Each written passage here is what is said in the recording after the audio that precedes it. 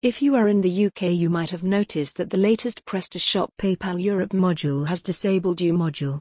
This is a horrible situation, not only because the module no longer works, but why the module no longer works. Why does it not work? If we look in the forum, we get a decent response from the community leader, Antoine Flavini, https://www.prestaShop.com/forum/topic/5221776 UK sellers and PayPal the official status /entry 23111062 on the subject. He says this. But what does this really mean? What is a BN code? Why does the module need one? About BN codes. If you don't know about BN codes, you are more than likely not alone. It is something that mainly developers are familiar with. See, when a developer develops a payment module, they usually partner with a payment provider. In doing so, the developer of the payment module gets a very small % of every transaction that their payment module processes. This is something we have done, most every company that develops a payment module does. It is standard in the industry. What does this really mean? The real truth of the matter is that PrestaShop is in negotiations with PayPal UK right now. They want more money. PayPal UK does not want to pay them more money. So PrestaShop decided to release a version of the module that would disable all UK shops from taking PayPal.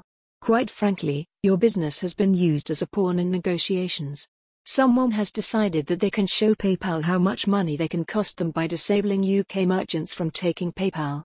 This was no mistake. This is not a compatibility issue, this is something that was planned. You can read more about BN codes, here https://developer.paypal.com/docs/integration/direct/rest payments overview/.